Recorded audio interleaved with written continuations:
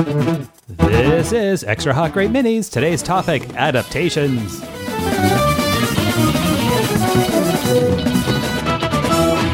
Hey, Corey, so thank you for your submission to Extra Hot Great, and in return, we're giving you this extra credit. And your suggestion was, what book or series would you like to see adapted to film or television, and who would you cast in the leads? Okay, so this is a tricky subject for me because I have come to really, really distrust adaptations of books that I love. And I remember when I was younger, I would always want every book that I loved to become a movie because what did I love more than anything was movies. And I've just seen it go bad so many times that now any book that I love, I get really, really like possessive of, and I don't want anybody to fuck it up. But two things came to mind. A lot of people like the Twilight movies, Joe. Listen, let's not get into a whole thing about me being passive aggressive about the Twilight movies.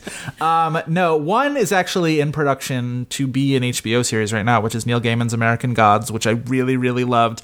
But they haven't cast it and they haven't really moved forward with it. And I'm just going to say, and I know I'm in somewhat safe space with this, The Rock hasn't given any indication that he is capable of doing something semi-serious like this. This really isn't his sort of broad comedic sweet spot. This is not in it. You can say that about the star of Journey too. There will be no peck bouncing scenes in American Gods, but the way the main hero of American Gods is described, this guy Shadow, he's described as sort of physically the type of person that The Rock is, and if he ever wanted to branch out, and I mean, Southland Tales did not work out very well for The Rock, but or anyone. If he could, well, I like Southland Tales, but he was very bad in it. But if he could maybe wanted to make a splash as and really impress people and just be I never knew The Rock had it in him, American Gods would be the role for him. The second one, Augustin Burroughs' follow-up to Running with Scissors was a memoir called Dry, which was about his drug and alcohol addiction and him getting out of that. And again, Running with Scissors was not successful, but that's for a billion other reasons beyond the fact that that memoir was really, really funny.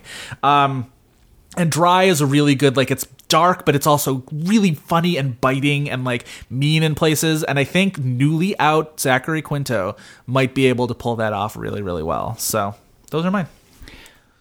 I'm going to go with the Dirk Gently books. There's only two of them. And I know what you're saying, but Dave, they've already made that into a TV show in Britain. It was terrible. They didn't really capture the tone of the books, and it was too goofy. And television maybe wasn't the right, or maybe it needed to be a mini series, a longer form or something was not quite right. I would love them to take another crack at it because I love the Dirk Gently series even more than the Hitchhikers books. And at an aside, the first Hitchhikers book is really funny, and then the rest of them are kind of crap. Yeah. So I'm just saying that right now. Everybody, it's true. As far as who's going to play the lead, now who was the guy from Episodes? What's his name? The English guy. Stephen something. Yeah. Sure. No, not Moffat. Yeah, it doesn't matter. Anyways, that guy who was the lead in the British lead in Episodes, the show Episodes, he was Dirk Gently in this recent creation. Did not work. But I am going to keep it in the country, and I'm going to go with none other, and I think he can nail it because it's not as goofy as it was in the series. It's a little more serious. It's a little darker, but it's still it's more witty than funny.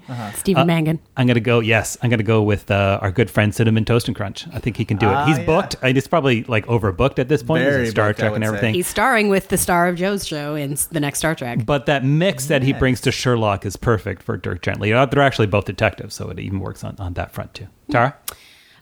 This is one that I've had in mind ever since I read the book Valley of the Dolls. Yes, I know it already was a movie, but much as Mildred Pierce was turned into a miniseries because there's so much more in the book than they could get into a single film. Yeah.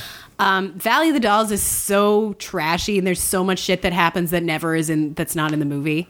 And I would love to see it really unfold in all its profane glory in an HBO miniseries. Yeah. And here are my leads.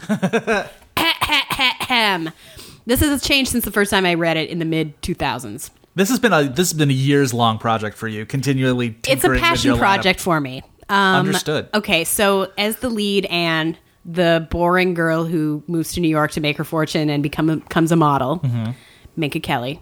That's not bad. She is boring. She is. But beautiful. as beautiful as Neely O'Hara, the part made famous by Patty Duke. Right. The ballsy, comedic, Broadway type. Right. Ashley Tisdale. That's also not bad. As the vacant, beautiful blonde model who gets cancer and then has to go make porn in Europe to support her husband who has some weird terminal disease. Right. Blake Lively. Giving our girl some work. And as Helen Lawson, the diva bitch who gets her wig snatched, literally, by Ashley Tisdale. Maybe the first wig snatching in pop culture history, guys. Ooh, history. Sharon Lawrence. Sharon Lawrence. Boom. I love her.